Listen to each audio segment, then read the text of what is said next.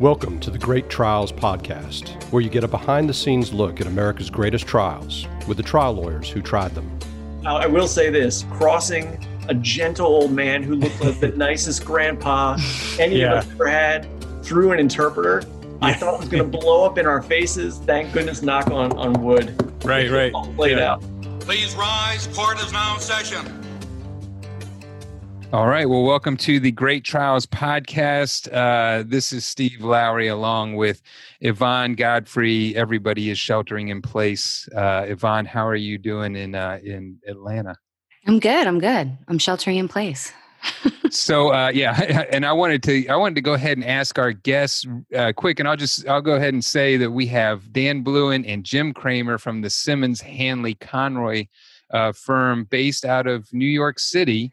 And you can look them up at simmonsfirm.com. That's simmonsfirm.com. But Dan and Jim, before I introduce you guys, the first thing I wanted to hear is we are right in the middle of, I think you guys, at least in New York, are peaking with COVID-19. How are things up in New York right now? Well, hopefully we're peaking. It seems like the numbers have steadied a little bit after horrifying leap in the last couple of days, but it seems like it's chilling out for now and maybe steady.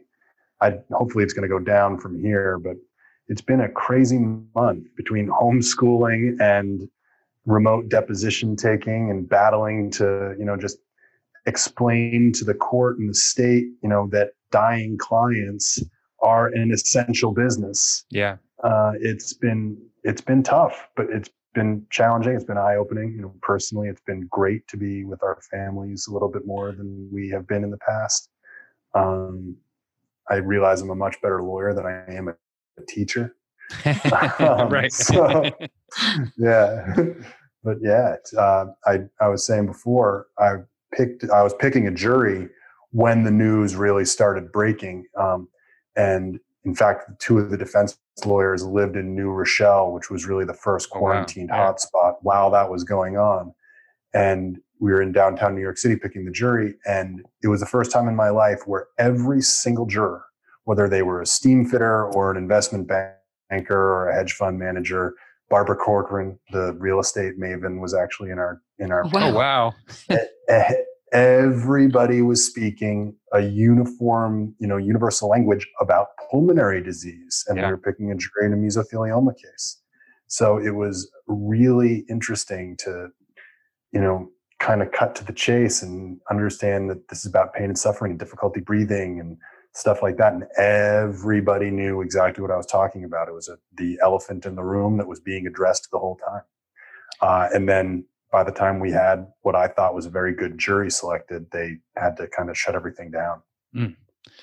My fear is that, and I don't mean to make light of COVID-19, but my fear, since it looks like the flattening the curve might actually be working, we might be doing it. My fear is it's going to be like when you start a diet and you lose a couple pounds. And so you're like, this is fine. I can cheat here and there. And then before you know, you've gained back like those couple, I just hope everybody continues to take it seriously because I'm so happy that people are taking it seriously enough for the curve to start flattening, but I just hope people aren't like, okay, we're done now. We've been doing a pretty much a daily phone call with our paralegals and associates as part of our department just to check in with them. And a number of them, unlike Dan and myself, they're basically in their apartments in Manhattan or in Brooklyn, and just hearing how they're doing to keep their sanity and, where they don't have the freedom even to just stroll around the neighborhood like a lot of us do. They basically have to stay in these one bedrooms or, with their spouses. I'm sure they're bonding very, very closely. But it's super, super surreal. But we all hope the same thing, which is that we're doing our part to end it and that the end will be coming sooner rather than later. Yeah. Well, and I agree with you, Dan, in a weird way. I mean, especially with my immediate family, my two daughters and my wife. I mean, we've spent just tons of time together. But in a weird way, I've spent a lot more time with family across the country, all by Zoom. We get together on a weekly, if not more, basis on Zoom, and then just reconnecting with friends from like high school and childhood. I've done several Zoom calls with them because everybody's at home, so why not get on Zoom and talk? Right. Speaking of, since we're all in our home, I apologize in advance for the almost certain cameo appearance that my 4 or 7-year-old will make during this podcast. we'll make sure to ask him some really difficult legal questions and see what they come up with. We've had a lot of special guests during our shelter-in-place editions. We've had some dogs, some kids, so that'll go well with our theme. Awesome. And Dan, I can remember when my daughters were your kids' age, and I used to tell them about my cases, and at the end they would always say, "Daddy, I think you're right." Yeah, there you go. But perfect now that mock jury. Right. Just wait till they turn into teenagers, and then they're like, "Yeah, Daddy, I don't know." All right. Well, let's introduce you guys so we can let everybody know who we're talking to, and then we'll get talking about this case of Pietro Macaluso versus A.O. Smith Corp., Burnham LLC, and Peerless Industries LLC. But Dan, we'll start with you. So Dan Blouin is a shareholder at Simmons Hanley Conroy, based in New York City. Dan has been a lead and co-lead on several multi-million-dollar recoveries, including a $190 million recovery in a mesothelioma case on behalf of 2 tradesmen, which I think, if I heard right, Dan, resulted in each of them receiving an award of over $60 million apiece, which I think might be the highest verdict in a mesothelioma case. You have been named to the National Trial Lawyers 40 Under 40, have been named by the National Academy of Personal Injury Attorneys Top 10 Under 40, and you're barred in both New York and Pennsylvania. You've been named in the Best Lawyers in America from 2018 to the present.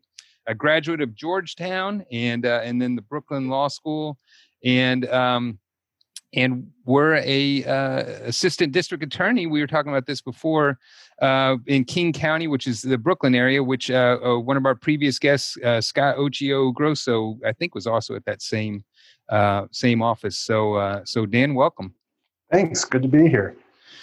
And your partner on the case and with the firm is Jim Kramer, who is a shareholder also at Simmons Hanley Conroy. And I want to make sure that I've told everybody that you can look up both Jim and Dan at simmonsfirm.com. But Jim also focuses on mesothelioma and asbestos cases after moving to the Simmons Hanley Conroy from handling cosmetic talc cases. And has also been involved in a number of multi-million-dollar recoveries. Went to Rutgers, got your bachelor's at Rutgers, and then got your law degree from Rutgers in 2008. And I was thinking about this, Jim. And so in 2008, I tried a case up in New Brunswick in 2007. So I was there trying a case for like 6 weeks against Ford Motor Company. Same time you were in law school. I could have told you all the great places to eat in New Brunswick. Sorry. Well, I'll tell you, I learned. I learned about the Clydes, which is right across the street from the courthouse, and sure is. Everybody, all the judges, all the lawyers, everybody goes there every day at the end of trial. Yeah, and so I definitely had a few drinks there with a few New Jersey judges. Even the bartender helps settle cases at Clyde. That's right. Exactly. And I should say that was also the same time when Don Imus did his called your basketball team the nappy-headed hose, and there was protests right in the middle of trial. There was big protests walking down the street. So it was exciting times in New Brunswick. So you've been a super lawyer, a rising star since 2015, and you lecture frequently about asbestos and talc litigation around the country. And and are also barred in both New York and New Jersey. And then the most important thing, Jim, that I wanted to talk about, and I did warn you of this, is that you also like to do improv comedy. Very, very true. Although I don't have the time to do it as much as I used to, I try and at least incorporate those skills in the trial work and the deposition work. Yeah. And sometimes you get a laugh out of a witness, but most of the times you don't. Right, exactly. I guess it depends on which side they're on. Exactly. I do have a friend who did like improv and stand up. And when he talks about trial, he says that basically like no opening or closing or whatever can ever be scarier than just getting up and trying to make a bunch of strangers laugh. So yeah. 100% true. The first time I ever did improv, I think I didn't sleep the entire night before. I was so nervous, but it all goes away. I mean, it's great for trial because you got to think fast on your feet. And, so that's one of the most important aspects of trial. Sure. And I will mention, Yvonne, I'll give a shout out to one of our associates at the firm, Peyton Bell. He's done some improv at Dad's Garage in Atlanta. So in honor of that, Jim, Yvonne is going to come up with a subject and then you're going to do some improv. Go. That is definitely not happening. Right. All right. Well, let's talk about this case that you guys tried back in April of 2018. The name of the case is Pietro Macaluso versus A.O. Smith Corp., Burnham LLC, and Peerless Industries LLC, all of whom were manufacturers of boilers. And essentially, the case was Pietro was born in Italy and immigrated to America in the late 60s. I think it was 1969, and around the 70s is what I saw. So he must have been 16 to 18 years old. He was hired by a construction company that when they needed to clear a site or do some demolition, he would be the guy who would basically come in and have to remove these boilers. And as you all, I saw from your presentations that, basically you use a sledgehammer, a crowbar, things like that. And you're basically just ripping these boilers apart, and they are not only covered with asbestos cement or cement that contains asbestos, insulation that has asbestos, and then rope and gasketing that has asbestos throughout. And in fact, the manufacturers, when they were talking about installing these boilers, made it clear that you had to use asbestos when installing these boilers. So when you get this, Pietro, who's a teenager at the time, going in and ripping these things out, he doesn't have any idea about how dangerous this is, and ends up being exposed to a lot of asbestos. And I'll let you guys talk a lot more about that as we go on. But then in 2015, it looked like he developed mesothelioma. And mesothelioma is a lung cancer that is, I think, exclusively caused by asbestos. And then sadly passed away in 2016. And so you were representing his family, specifically his kids, Jackson and Nora Grace, and recovered a total, well, the pain and suffering for Pietro was a $25 million recovery. And then on behalf of Jackson, as a survivor, $17 million. And then on behalf of Nora Grace, as a survivor, of $18 million, for a total compensatory recovery of $60 million. So just a fantastic result in a very sad case. And at least from what I could tell in the presentations, it looked like just about every aspect of this case was contested by the defense. I mean, even to... I couldn't tell because we were looking at your presentations, but it looked like they were even contesting whether or not he even worked construction in the first place, or was tearing out boilers in the first place. So great result. And then let me see if I can use some deductive reasoning.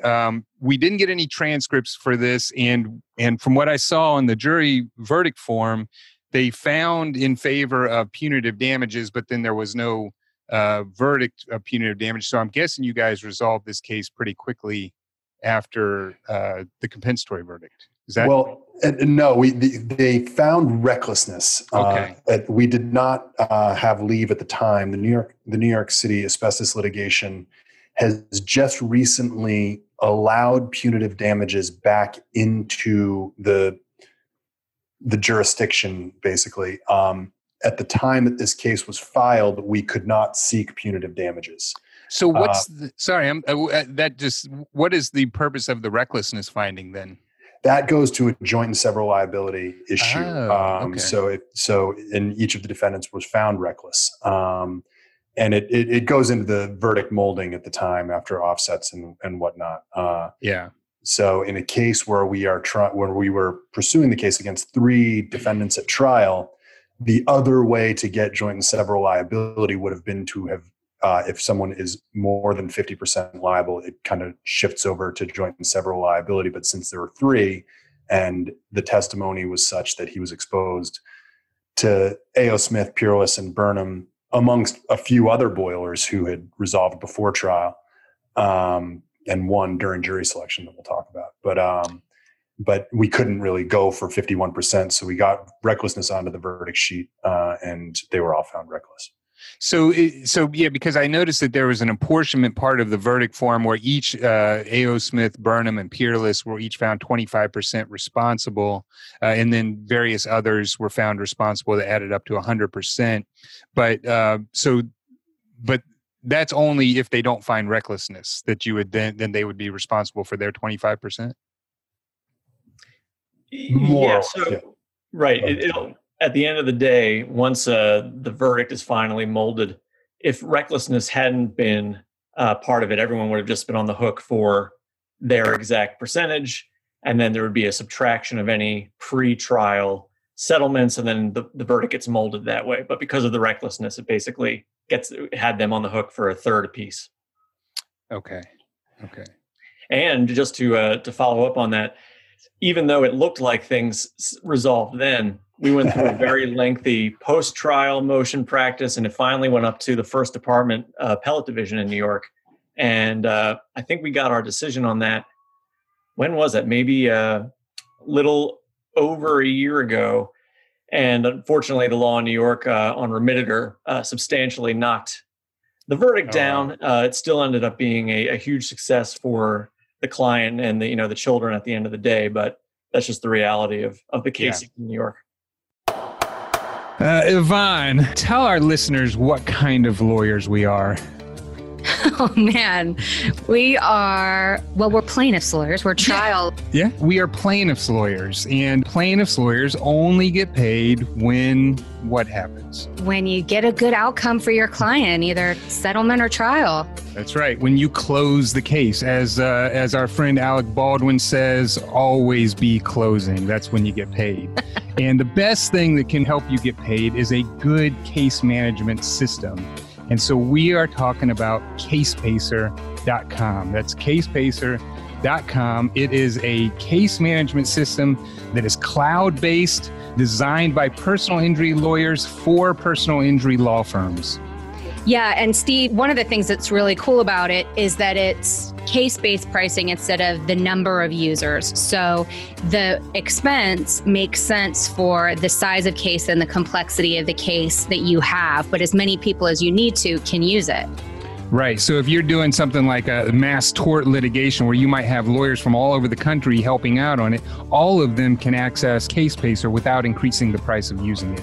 It helps you move your cases forward. They have secure, anywhere, anytime access. And then what I thought was really cool is this discovery app that they have on their system. Yeah, for our lawyer listeners, you and your staff spend a lot of time dealing with your clients, getting information from them, getting documents from them. And CasePacer has this app that will actually help you with intake and with getting documents from potential and current clients. Yeah, so it makes it really easy to handle, especially a large number of cases. And it's cloud-based. I hear people say that all the time. I don't really know what it means. It just means that it's some sort of magic is going on out there, but it's based in the cloud. Cloud-based is good. You can get online or you can use the app to access your case management info from anytime, anywhere. We encourage our listeners to check out casepacer.com. You can also call them at 317-218-4715. That's casepacer.com. And tell them that we sent you, because this podcast runs on caffeine and help from our sponsors. So, we've talked about this before on the show, and this is something that's foreign to Yvonne and I. Whenever a verdict comes out in New York, I see that the jury has to do things like talk about how much time they're compensating for, and then you guys are using this term molding the verdict. So when we say a total of $60 million, how is that all broken down as far as that after you mold the verdict, as you say? Well, generally speaking, if say you have a verdict for $10 and there's two defendants and Jim, I'm going to mess this up, so correct me when I mess it up. But you have, and two defendants at trial are held for 40% each. So you have 80%. So you'd think that they owe $8. So that's not the case if you have collected more than $2 from resolving defendants. It's all taken off the top, and the defendants have to pay whichever is less than the percentage of the verdict or from the set-offs in dollar amounts. So it's basically a statutory rule that protects the interests of the defendant from any unintended double dipping. Okay. And is that a feature of the asbestos division specifically, or is that how it works in any kind of case? All of New York law. It's stated in the general obligations law in New York to, just as Dan said, to prevent any sort of double recovery from the plaintiffs. But it would apply to any case where there's a verdict. Okay. And then the purpose for, like, for instance, when I think they were fighting for Nora Grace, they said that they wanted it to, it was expected to compensate for 21 years or something like that. What's the purpose of finding that? Well, in the case of the damages for the children, we were really exploring some almost new legal ground with that. Well, there's plenty of legal precedent talking about damages to the children of people who died through wrongful death. In this case, though, we had to ask the jury, how long would the guidance and emotional, physical, and moral support of the parent be intended to go throughout this person's life? And I think am I right, Dan? It went through that amount of time. Right. Yeah. And what we talked about at closing was, this isn't an Uber bill for driving your kid to baseball practice. This is, what the guidance and support of a parent would be worth. And it doesn't end when somebody becomes the age of majority at 18 years old. It's, I think we even said, when I look up in the morning and call my father, I'm 43 years old and I need guidance from him even now. And Jessica Laborde, who is Pietro Macaluso's ex-wife and the mother of his kids, she testified as to what he was as a father and what he did for them. And the jury saw that even for these, preteen adolescent kids, that the guidance that he was going to give them was going to go for a heck of a lot longer than 4 or 5 more years. Right. And one of the things that we're allowed or that the court is allowed to take judicial notice of are the expected life, the life expectancy tables of when an average person might live to be. And in this case, since Pietro died in his mid-50s, the court recognized that he could feasibly live for, over 2 decades more. Okay. And he took notice of that, and that's what the jury was allowed to consider. Okay. Yeah. And I was going to point that out, that when he passed away, he was 56 years old. So still a very young man, and, and still obviously very active with his kids, who he seemed like he had just a fantastic relationship with.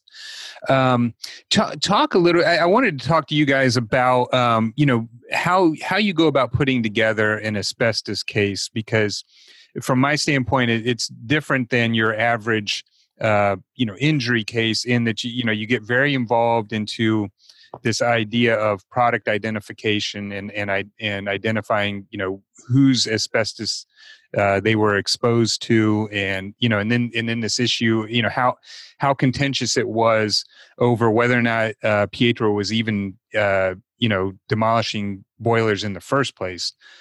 Just talk about from the general aspect of putting together an asbestos case, and then specific to this case. Sure. Yeah. In an asbestos case, every story, for the most part, is a life story. It's not about a car accident in a moment in time. It's not about even a pharmaceutical case that it's like for a period of time I was taking this drug to deal with whatever issue.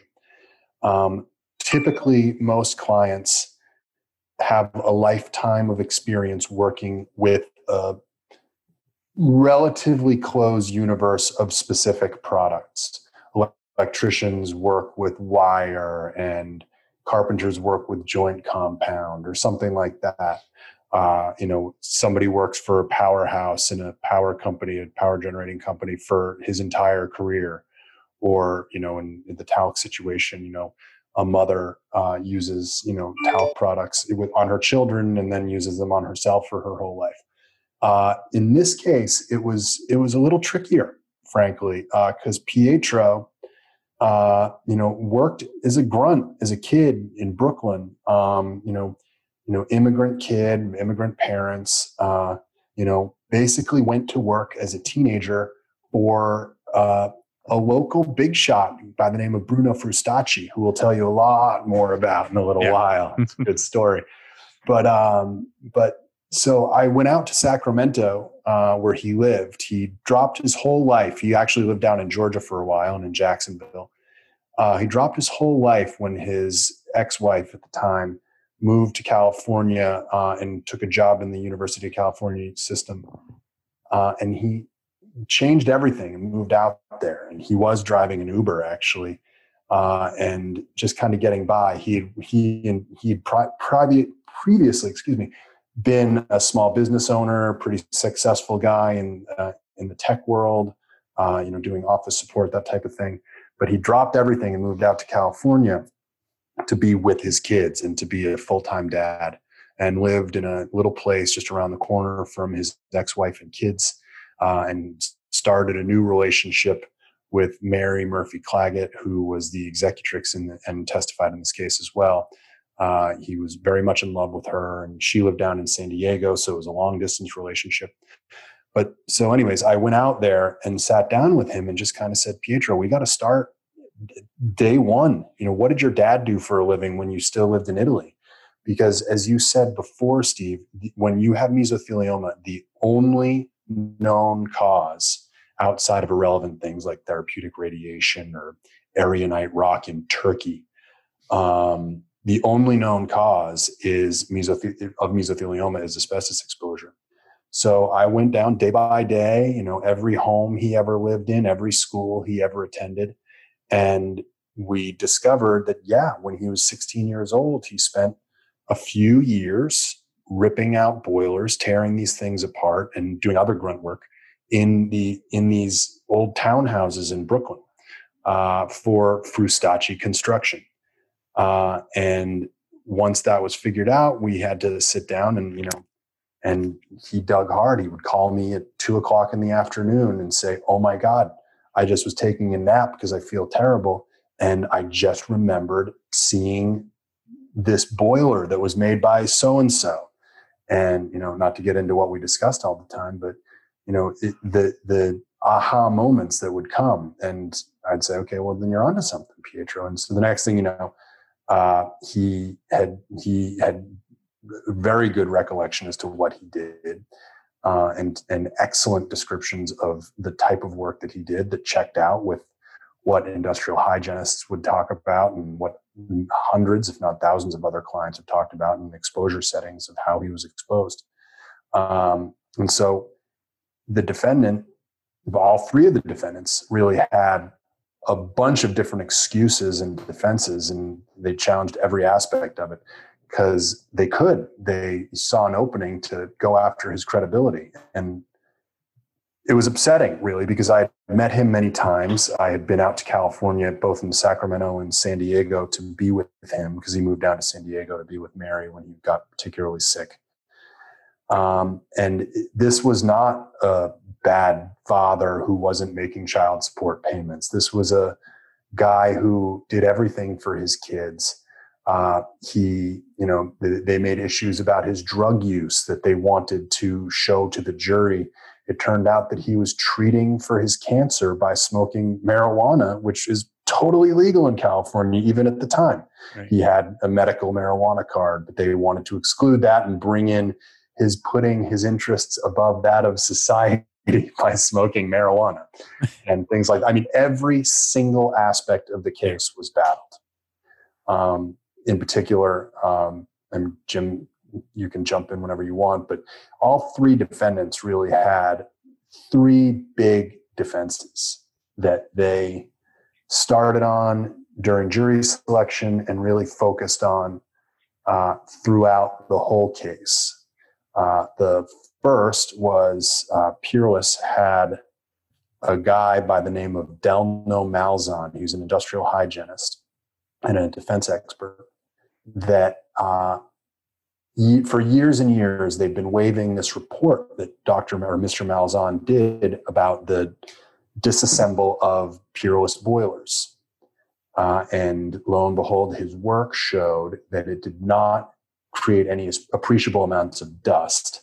And somebody could be doing work on these boilers for their entire life and never get above the OSHA suggested permissible exposure level. I'm just going to jump in real quick, Dan. Sure. Comment that because during this trial, kind of like Dan was saying, the amount of paper flying back and forth between us and these three defendants and then to the judge was staggering. We were battling motions, and this is not exaggeration, on a nightly basis on every aspect of the case.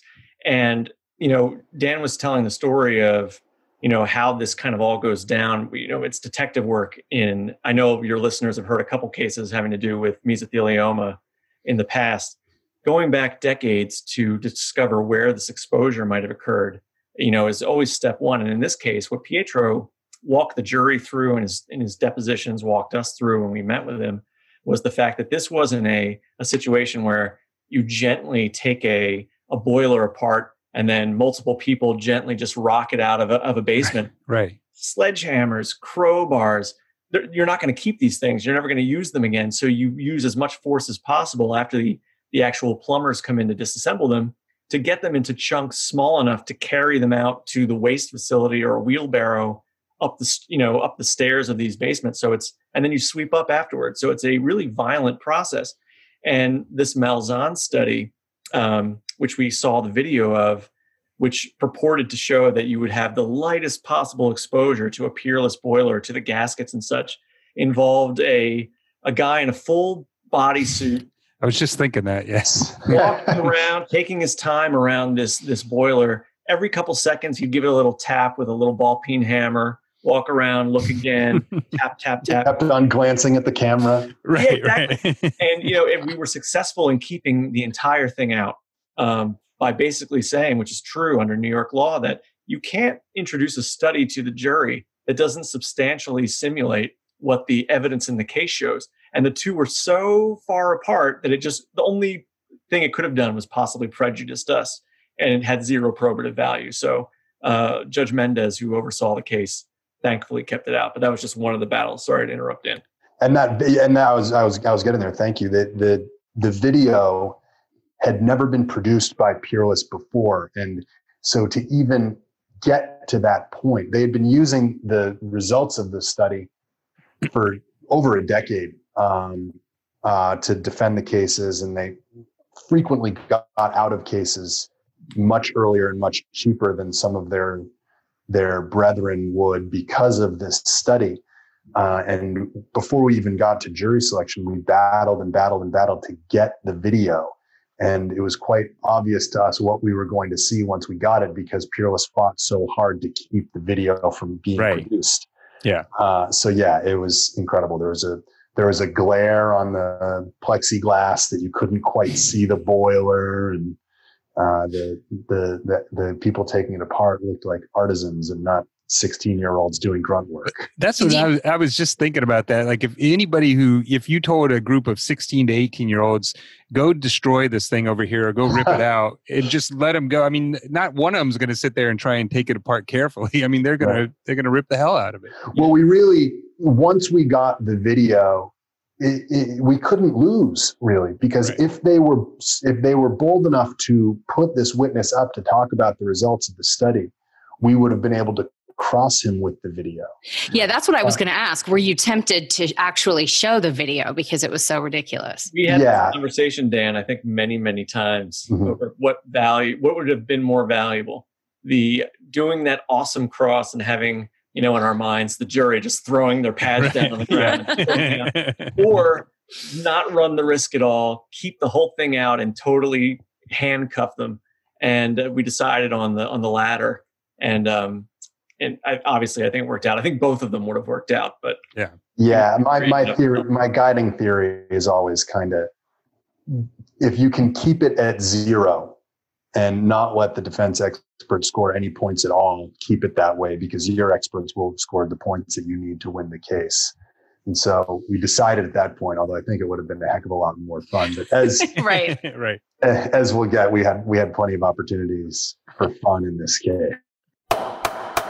All right, Yvonne, this next company that we're talking about is literally a company that has been with our firm since the beginning, and I don't think we could survive with, because every time we go to trial, we always have Bob or Liz or one of the other technicians who is helping us do our trial presentations. And I'm talking, of course, about Legal Technology Services. And you can find them at ltsatlanta.com. Yes, they do all things visual. That's their big tagline. And it's definitely true. They have saved our bacon so many times and can help you out with so many more things that you might even, not even think about. I mean, they can help you with demonstratives for trial. They can help you with video depositions, day in the life videos, stuff for your website. Settlement videos, witness statements. I mean, literally it is anything technology based, or as Yvonne already said, all things visual. They are huge at helping with demonstratives that we put in front of the jury.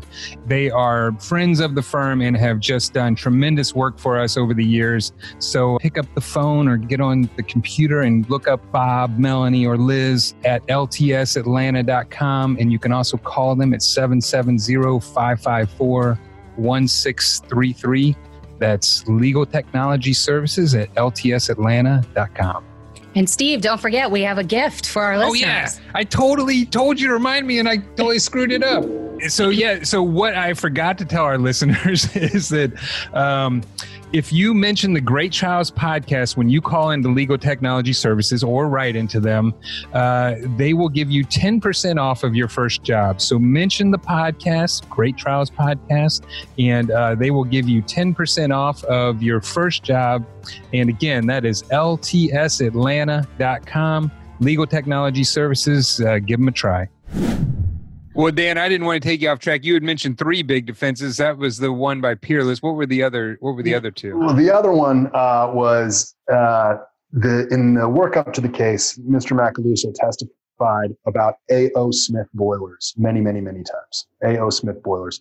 And he said that they made, like Peerless and Burnham, they made cast iron sectional boilers, which are, for your listeners, just basically a boiler can be either a packaged boiler, which is kind of like what you would assume would be in somebody's basement, just a big metal box where all the pieces come packaged and then they get delivered to somebody's house. But cast iron sectional boilers are individual sections of cast iron that are 50 to 90 pounds typically, and they're kept together with asbestos rope gasketing. And depending on the needs of a home or a commercial center to be heated, you add on additional sections to get the right strength of the boiler to produce the right amount of heat. And so he said A.O. Smith cast iron sectional boilers over and over again. And the defense attorney for A.O. Smith came in and said, well, it sounds to me like he got the name wrong, because there was another company called H.B. Smith that made cast iron sectional boilers, and A.O. Smith only made packaged boilers, and they made a very special type of packaged boiler that even though it had asbestos, it didn't need external asbestos insulation like a cast iron sectional boiler would, because of these particular louvers that changed the airflow on the boiler. And there was a lot of talk about this. And Jim, I don't know if you want to take over on how that whole H.B. Smith defense came up. Yeah, I think for this particular defendant, A.O. Smith, that's been their, because they claim they never made this type of boiler, their defense for decades has been the fact that it must have been H.B. Smith, even though our person never said it. So they were going to go so far as to have the owner of H.B. Smith come in and testify. And one of these nightly motions that we dealt with for a long, long time was, how can they be allowed to bring in this party that wasn't in the case, that while our client was alive, they never cross-examined him to say, sir, even though you've been saying A.O. Smith the entire time, did you really mean H.B. Smith? They never confronted him with this. Instead, they were just going to bring someone in to introduce this completely prejudicial theory that factually we can't contest because our guy, unfortunately, had passed away. So after battling this out for a long time, the H.B. Smith president is in the hallway. He's getting ready to be called in when finally we convinced the judge, this just can't happen this way. And he agreed with us and sent Mr. H.B. Smith on his way, leaving A.O. Smith really with the defense of, well, maybe that's the case. They couldn't introduce it to the jury anymore. They couldn't bring their tried and true H.B. Smith defense in. So they had to go with the theory that, well, we just didn't make the boiler that your guy described.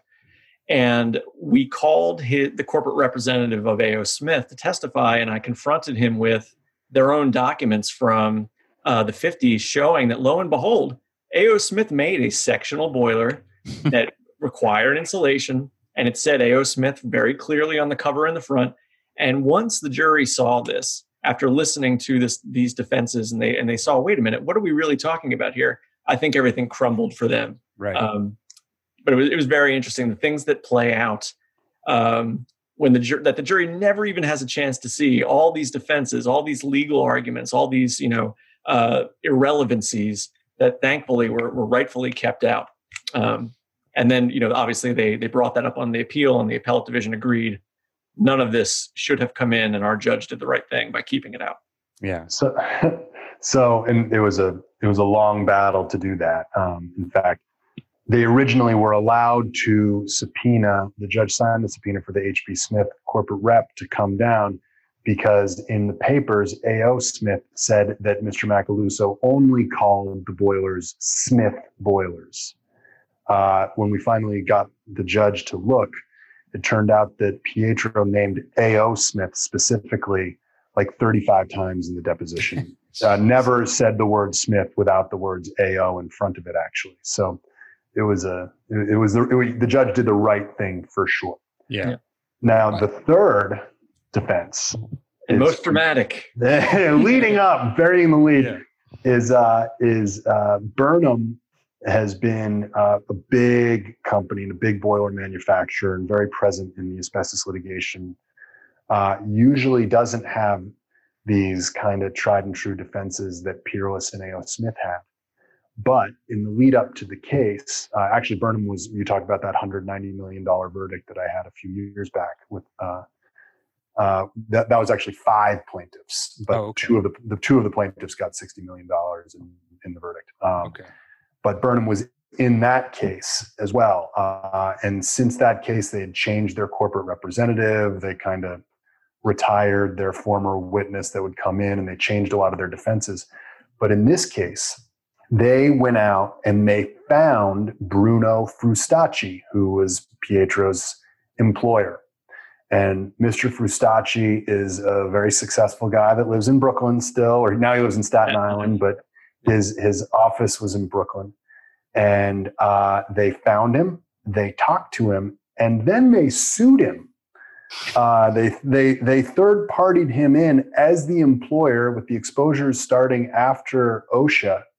They sued him for knowingly putting Pietro in the zone of risk And there's nothing they could have done regarding warning on their boilers if Mr. Frustacci was sending him in. So the story gets much longer, but they then approached him. They dropped the lawsuit and had Mr. Frustacci sign an affidavit written in English that said, Pietro Macaluso might have worked for me every once in a while. He definitely didn't work as long as he said he worked. And he definitely didn't do any work on boilers. And further, we didn't even hire any plumbers ever to take apart boilers for kids to come out and rip out later on. So we went to go do his deposition after he signed that. And I was loaded for bear in the deposition because I wanted to know why they dropped the lawsuit and if that was a tit for tat for the affidavit being signed for the lawsuit. But they did drop the lawsuit. And then I went to depose Mr. Frustacci, and I got to his office. He's a very nice man. He doesn't speak a word of English. And I said, my very first question was, well, where was the interpreter when you signed the affidavit? And he said, I don't know. They just put the thing in front of me and I signed it. So I had a strident deposition with him, where Burnham, kept on pushing and had him testify. He told me that he was an honest man. He even tells his wife about his gumat, which is an Italian term for mistress. If you've seen The Sopranos, yeah. Exactly. So Burnham, when the judge would say, what are you guys working on a resolution? Counsel for Burnham would say no, and I can give you 2 words why we won't. And the judge said, why is that? What are those 2 words? And they would say Bruno Frustacci. So Jim crossed Bruno when he finally came in to testify for the defendants. So I'll let Jim kind of tell the rest of the story. Right, and that was a battle. Very quickly, they weren't going to bring him. They claimed that he had heart problems. Oh yeah, it would have been super stressful. We asked them to bring in proof of that, and the proof was a heart issue he had like 16 years before that they were afraid would flare up. The judge finally gets him to come in, and one of the main defenses shared by these defendants was our client's Social Security records, which did not show that he worked there for the 10 years that he remembered working there. So they brought in Bruno. They did a very quick directive him. Do you remember him? Yes, he was the neighbor, all through an interpreter. And, we didn't, what Bruno said was, look, we didn't do this type of work. A licensed plumber would have had to do the disconnecting. Legally, we wouldn't have been able to do it. I don't remember him doing it through this entire time. And, I don't think he worked there he worked for me, but definitely not as long as he claimed. On cross-examination, we really dug into the intricacies of his memory. And what we got him to admit was that he, through his company, was really not in Brooklyn for much of the week during this portion of Pietro's life. They had a contract up at West Point where he spent the majority of his time. His business partner, however, which we discovered by digging in, just doing some legal research, had been cited by the New York, I think, Department of Labor for cooking the books and not reporting the amount of time that his employees were actually working.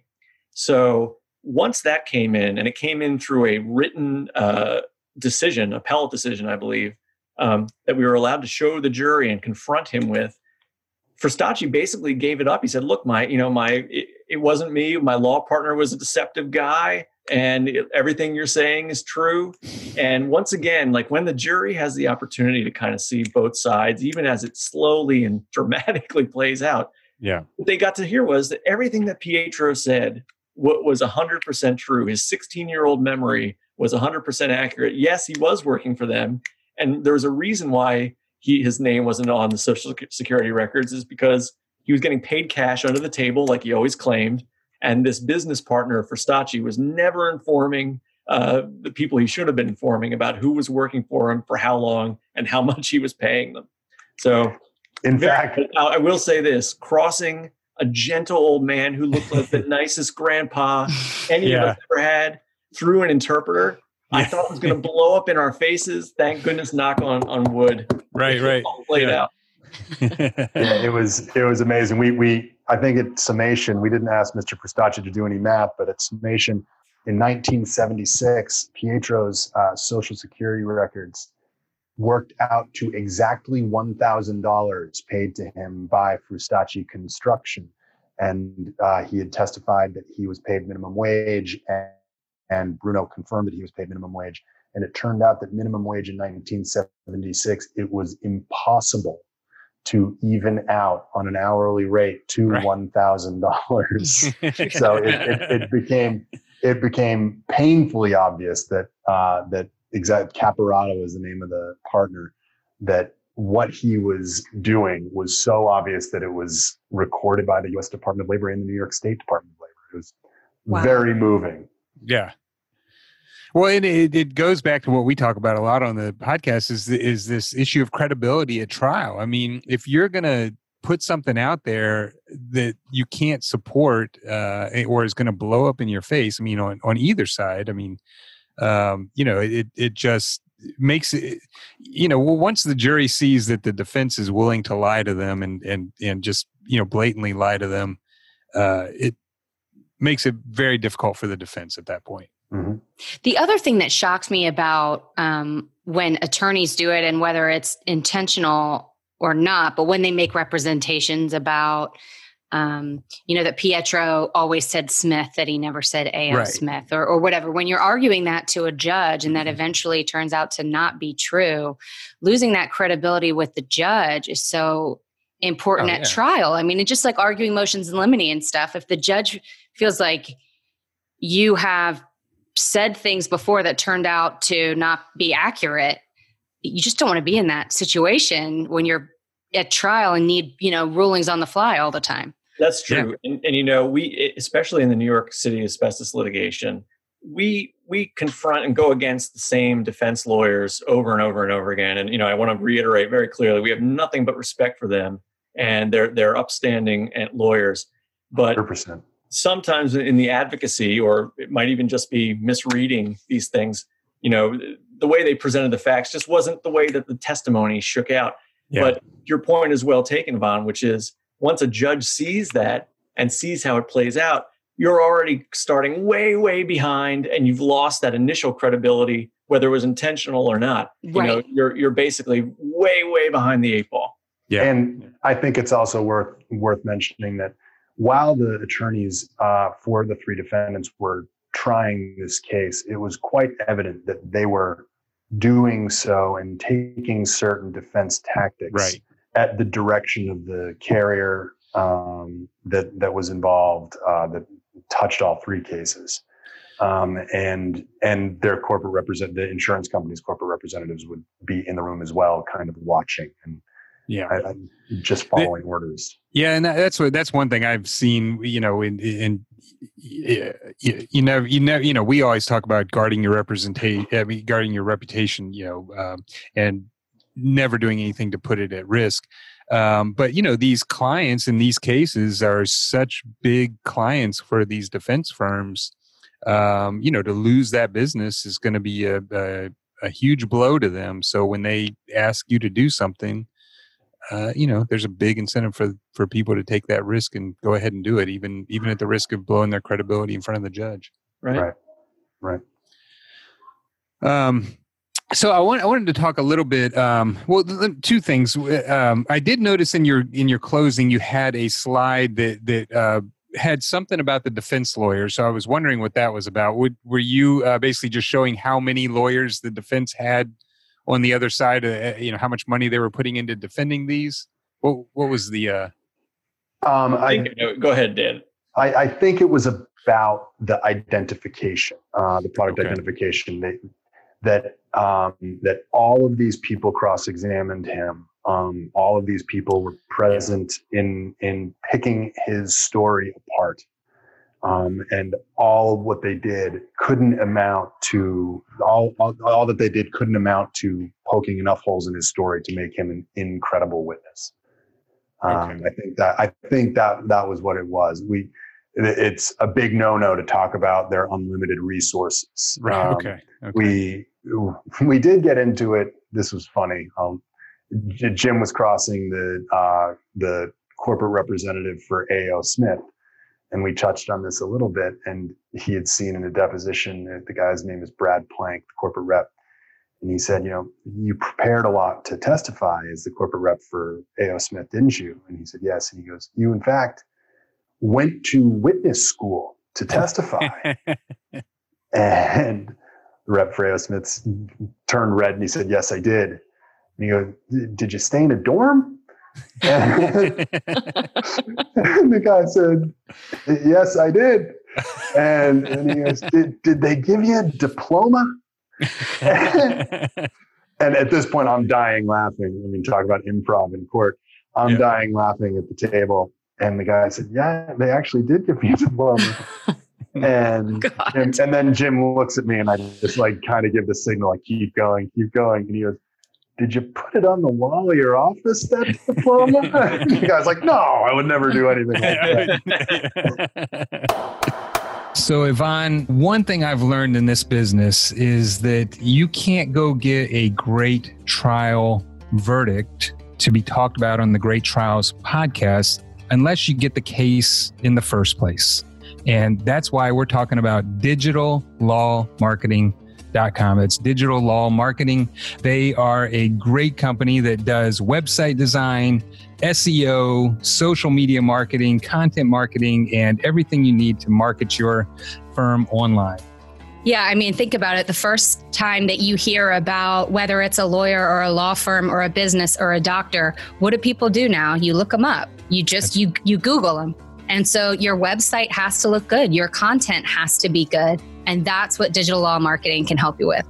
Yeah, and they make sure that you can be found too, because you can have a great looking website, but people type into Google and you don't come up at all. They will help with that as well. And the thing that I really like about digital law marketing is that they don't go out and market for your competitors. So if you get them for your area, they won't go across the street and go advertise for a competitor or law firm.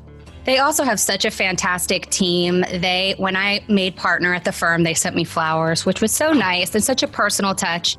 They do our firm's website, and for better or worse, it's very easy to find me in my headshot that I hate because they're so good at what they do. Exactly. And another thing I like about them is they're extremely responsive, as you said. Like if you ask them to do something, they will get it done that day, and they don't overpromise. They won't tell you things just because they think you want to hear it, which, without mentioning names, I've heard from some other website marketing companies, and digital law marketing will not do that.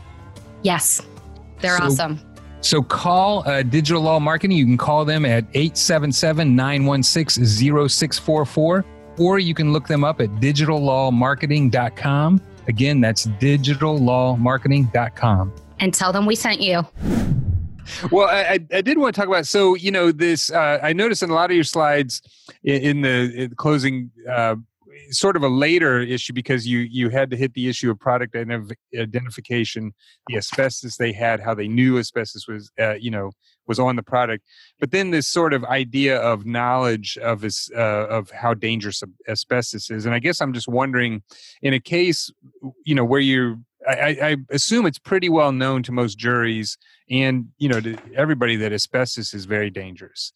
How much of an issue does that become in proving up their knowledge of the danger, at the time, that type of evidence? It becomes a central part of the trial, actually. So, under the law, we have to show that they knew or should have known about the danger. And then in order to get them to be held reckless, you have to show that they knew of the danger, but then still almost to the point of intentionally disregarded it and acted with the way they did anyway.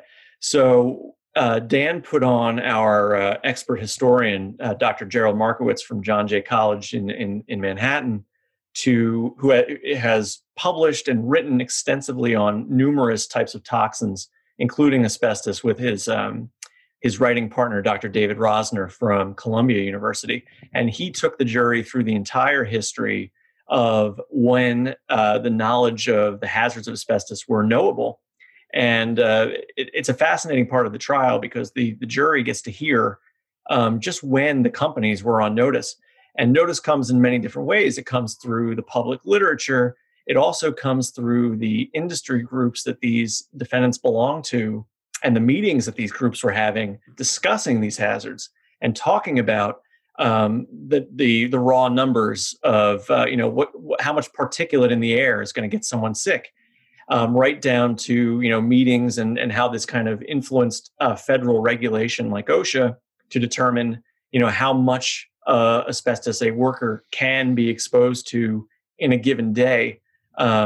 So all this is coming out, and one thing that the jury also then got the chance to hear was that for all three of these defendants, they were receiving asbestos-containing components of their boilers from a company called Johns Manville, who was a major manufacturer of asbestos products all the way up into the 80s.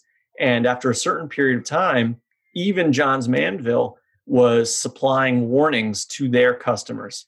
And that then comes into evidence. The fact that after a certain year, these defendants couldn't claim that they just didn't know because they were actually getting warnings from their product manufacturer and throwing them away. So that all came in too. But it's actually during this part of the trial that when the jury gets to hear, oh, they've known about this for 30 years, or they were still manufacturing this stuff into the 80s, or they weren't going back and recalling stuff they knew was in these basements from the 40s on, is when they really put all the pieces together, but also when an emotional trigger, I think, occurs in a lot of the jurors when they think, wait a minute, like what are these companies really doing?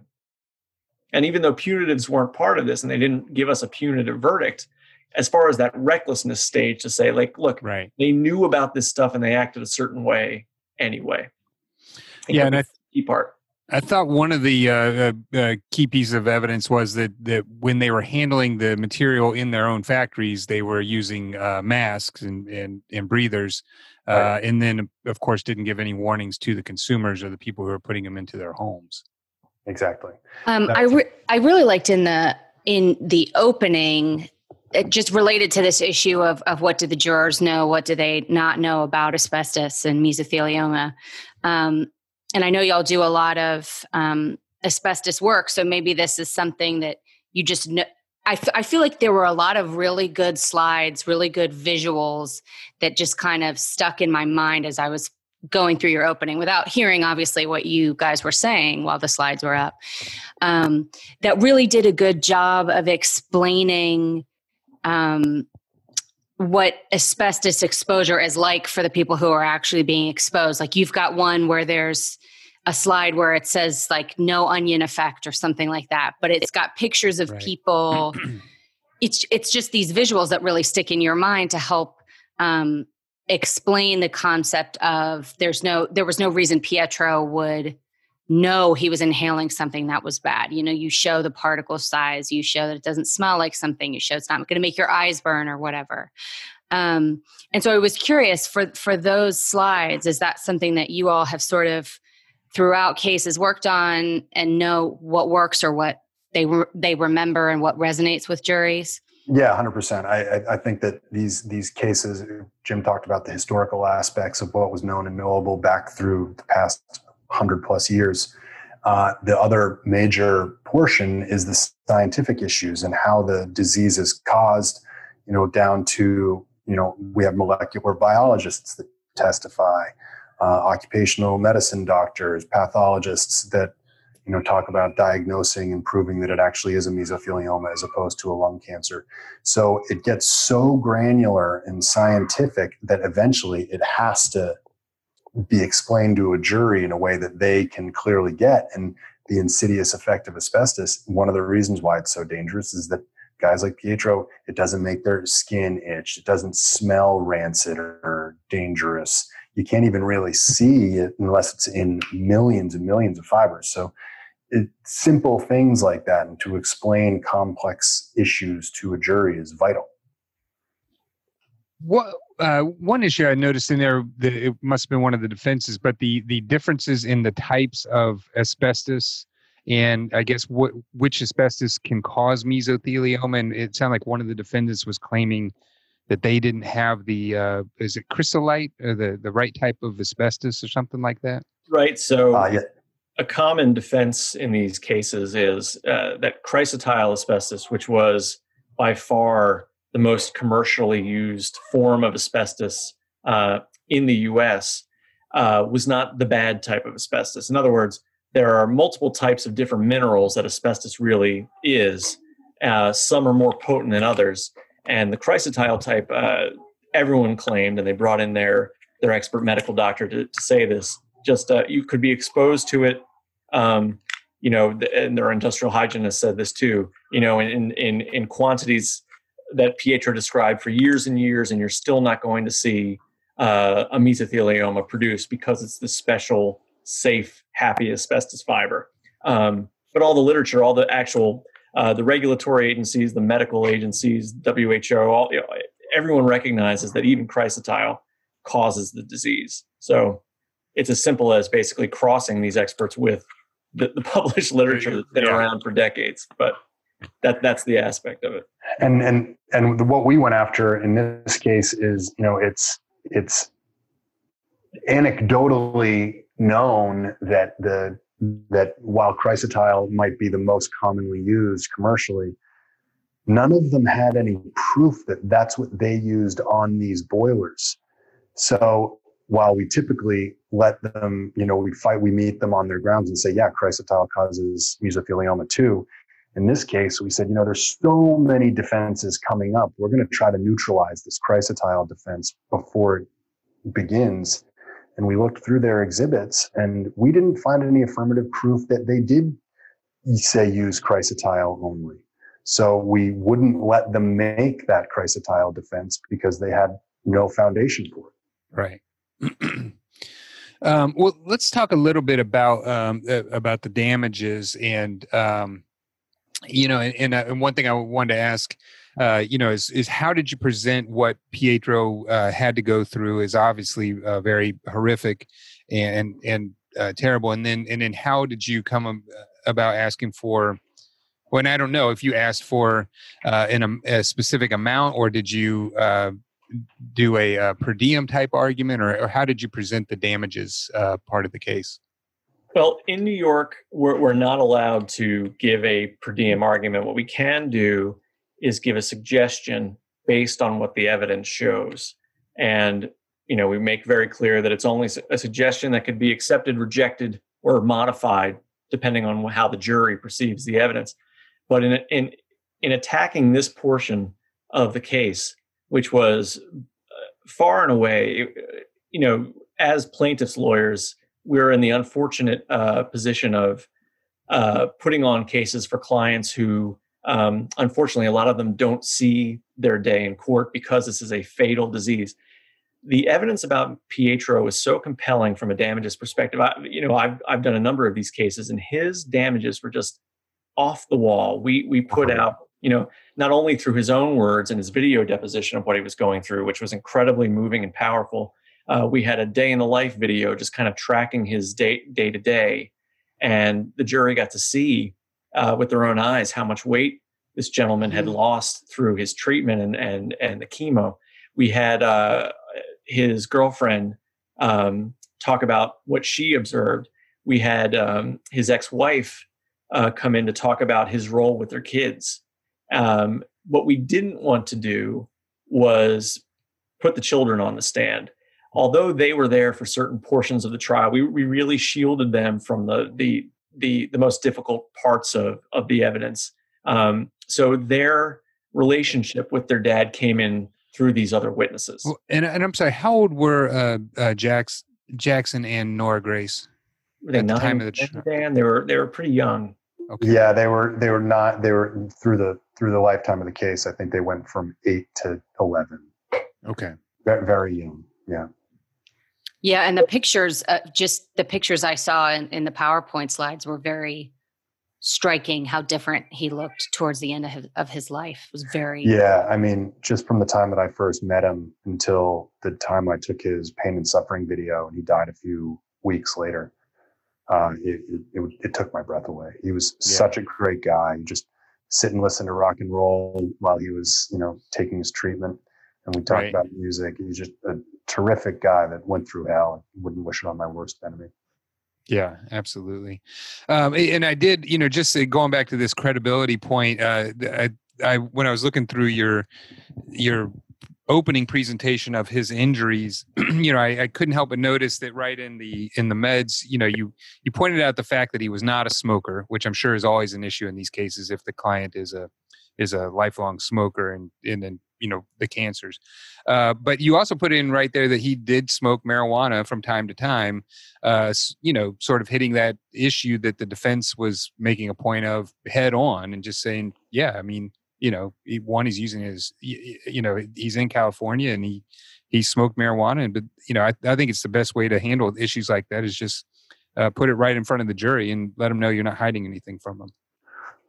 Well, yeah, we thought that it was completely irrelevant. And again, it was one of those discussions that we had. Do we let the defendant blunder into this and use it against them or not? And it came up in jury selection a lot, to the point that, again, keeping them at 0 instead of having to score points back with it. We decided to bring in the medical marijuana card that he had and show it to the judge in camera to preclude the defendants from making that statement. And so even though it was kind of out there and discussed, the judge eventually just kind of laid it down and said, you can't bring that up anymore, which I think inured to our benefit. What was the jury during voir dire? How was the jury reacting to the issue of marijuana use? I mean, it's a New York jury. They were indifferent to it. I mean, right. We kind of say that if somebody is going to have a visceral reaction that we could actually notice to, marijuana use, they're probably not going to be the greatest jurors for us in the first place. So it was kind of a non-issue. I think a larger issue was the defendant's efforts to bring out his failure to make some child support payments after this guy left his job and left his life on the East Coast to be out with his kids. He had not yet gotten a very good job, and then he got mesothelioma, and at that point he couldn't work, so he couldn't make his child support payments. And they were trying to kind of reverse the order to show that he was not the great dad that the witnesses said that he was, and so that also that he wasn't. I remember they tried to use that to show that he wasn't a rule follower, such that he would have obeyed any warnings on these boilers anyway, which was a very interesting defense. That I'm not sure it would have worked out even if it had come in. But that was how they were trying to backdoor this credibility issue into it. Right. But and I thought you said earlier that his ex-wife did come testify. Yes. Okay. So I mean, the this argument of him not being a good dad, the fact that his ex-wife is there testifying on his behalf, sort of suggests otherwise. Yeah, it spoke volumes. True. Well, speaking of jury selection, it must have gone pretty well for y'all because you mentioned early in the episode that maybe you had another defendant that resolved the case during jury selection. Is that right? Yeah. So there was a fourth boiler company that resolved during jury selection named Kohler Co. That they actually ceased manufacturing boilers in 1958, which still jives with our with Pietro's testimony because he was ripping out such old boilers. But they resolved during jury selection, and I mean, I can't remember what the jury thought, but it seemed like they started seeing that there were defendants that believed Pietro, and that took and the lawyer for Kohler was such a, he's an excellent lawyer, and was such he appeared so honest and trustworthy for him to have quite obviously settled during jury selection. It sent a message to the jury before we even opened. Right. Yeah. And, we've heard stories of picking juries in New York City before, but is with the asbestos litigation, is it the same where you don't have a judge there and everybody's just talking to everybody, even in the hallway sometimes? Well, I don't know about in the hallway, but there was a lot of talking going on. The jury selection in this case took it, I want to say, what is it, 2 to 3 weeks at least? Wait, I think it was 3 weeks for jury selection? Oh, yeah. Wow. And this isn't so much the case anymore. There have been certain new procedures put into place to try to speed things up. But the way it was at the time is you basically can do your jury selection in 2 phases. The hardship phase, where you're talking to 60 people just to see if they can even sit for the length of the time of the jury. That takes well over a week to 2 weeks. And then once you get down to your actual panel where you're digging into the issues, you can take 2 to 3 days to dig into everything and get everyone talking, and then the defendants go, and then you have a chance to go, and there's rehab along the way. So by the time you get that jury, you know them very, very well. And in our case, I remember thinking, this jury is great for us, but you always wonder, the defendants must be thinking the same thing because they're sticking it out. So, but I really liked them. So when you're doing all this, I know I've asked this before, but when you're doing all this, none of it's being taken down, right? It can if any party requests it. Okay. It's very rare that people do, though. And then how do you handle strikes for cause? You basically just go to the judge and argue those? Yeah, the judge. You try to agree, and you frequently do. And then once you're done, once you can't agree, you'll bring it to the judge. Kind of what typically happens. Every judge does it differently, but both sides will say their piece as to why it is or is not a challenge for cause, and then the judge will probably meet with the juror individually to find out. And how many appeals in New York happen because of jury selection? Not many, I assume, but there's a few, and there's enough that the case law on certain issues, of equivocal answers, that type of thing, can kind of break out each way. Not a lot get there, though. Most of the precedent comes out of criminal court, which is taken down because liberty's at stake. So that can be helpful. When we talk about criminal court, I always laugh because we talk about 3-week jury selections that go on. I had 15 minutes in vehicular homicides. Oh yeah. And so you still learn to move fast, even though it takes 3 weeks. Well, yeah. I mean, depending on the judge you're in front of in federal court down here, I mean, usually the judge will ask maybe 20 minutes of questions, and then might give you 5 minutes to follow up on that. But so. But I mean, state court here is a lot more liberal, I guess, that way, that a judge, it's much more to the judge's discretion that they can give you much more leeway, and really it's each individual judge on how they handle it in Georgia. Yeah, the first case I ever tried with our firm, it was in Georgia State Court, and we had a jury by lunch, and I had no idea how much longer it could take. Yeah, I mean, the longest I've ever gone on jury selection was 3 days, and the judge was so upset with both sides at that point because we had taken so long to pick the jury in that case. And then it was a big product liability case. So it needed some time, but, well, if it were like that for Dan and my trials, you could cut our opening slides down by at least 200 slides. We're using voir dire to put everything together nice and casually. Right. Yeah. Well, guys, this has been really great. Is there anything that we haven't talked about the Macaluso case that you wanted to make sure our listeners have heard? The one thing I'll say is, trying cases is extremely stressful. There's a lot on the line. You're representing a client. In the case of Macaluso, where things were happening in real time that really would have affected the outcome of the case, there's also, I think it's important to remember as a trial lawyer not to forget to have some fun. Oh, yeah. And as much as we love, the stress of it, I think Dan and I also had a good time with this trial because we could attack these defenses and it wasn't completely stressful. We could actually be creative and argue off, and kind of play off each other. And I think the jury actually really liked that dynamic of having the two of us, being full tilt on fire the entire time and not looking like, we were getting beat up every day. Yeah. Right. Yeah, it sounds like a fun one. I would have liked to be on this jury. Yeah. We should do a show sometimes about what lawyers do to, inject a little bit of fun into their trials. Because one of the things that we do from time to time is we'll pick a word and then we'll see how many times we can just work it into the trial. Like I'll give an example. This one defense lawyer one time in a medical malpractice case he had used the word duodenal bulb.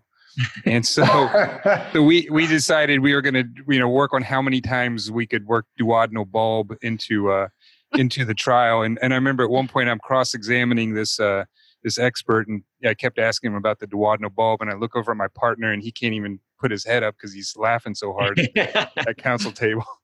Maybe not as fun for the jury, but fun for you guys. Yeah, exactly. Well, this has been great. I want to remind everybody that we've been talking to Dan Blouin and Jim Kramer with the Simmons Hanley Conroy firm in New York City. And you can look them up at simmonsfirm.com. The case that we've been talking about is Pietro Macaluso versus A.O. Smith Core, Burnham LLC, Peerless Industries LLC. And it was a result of a $60 million verdict on behalf of their clients, and just a great result. And Dan and Jim, we really appreciate your time. Thanks for having us. It was great to be here. And Thanks so much. Stay healthy. Please stay safe. Yeah, stay safe. You guys are right in the center of it, so stay healthy. All right, thanks. Back to home school. Yeah, that's right. Have fun with that. Thanks, guys. All right. Ladies and gentlemen of the jury, have you reached a verdict? Thank you for listening to the Great Trials Podcast. You can visit us online at greattrialspodcast.com. We realize in the show that sometimes we use terminology that not everybody would be familiar with, or that we haven't always explained every part of the jury trial process. So we've done two special shows, one on legal terminology, and Yvonne, that's going to be hopefully not that boring. We've included a number of people in that so that we can make that more entertaining, and a show on the jury trial process. And we've also put links to those episodes on our greattrialspodcast.com, as well as a glossary of the legal terminology on the website. Yeah, so check those out. If you have a trial you would like to be featured on the Great Trials Podcast, or if you're a trial lawyer and you want to be on the show, or if you're just a person who has something that you want to say to us, please email us at info@greattrialspodcast.com. Note, if you have something mean to say, we don't have email. Right, exactly. We only need positive commentary. Yeah, we're fragile. Yeah. You can also rate or review us wherever you get your podcasts, Apple Podcasts, Stitcher, Spotify, Google Play, or wherever. Again, if you have something mean to say, our podcast is not available for review. We also want to thank the people behind the scenes. One is Taras Misher, who is our podcast extraordinaire. He is from Podcast on the Go, and Allison Hirsch from Capricorn Communications. She is a magician when it comes to putting these shows together and getting them scheduled. And this has been the Great Trials Podcast, and we appreciate your time and hope you'll listen again. Thank you for listening.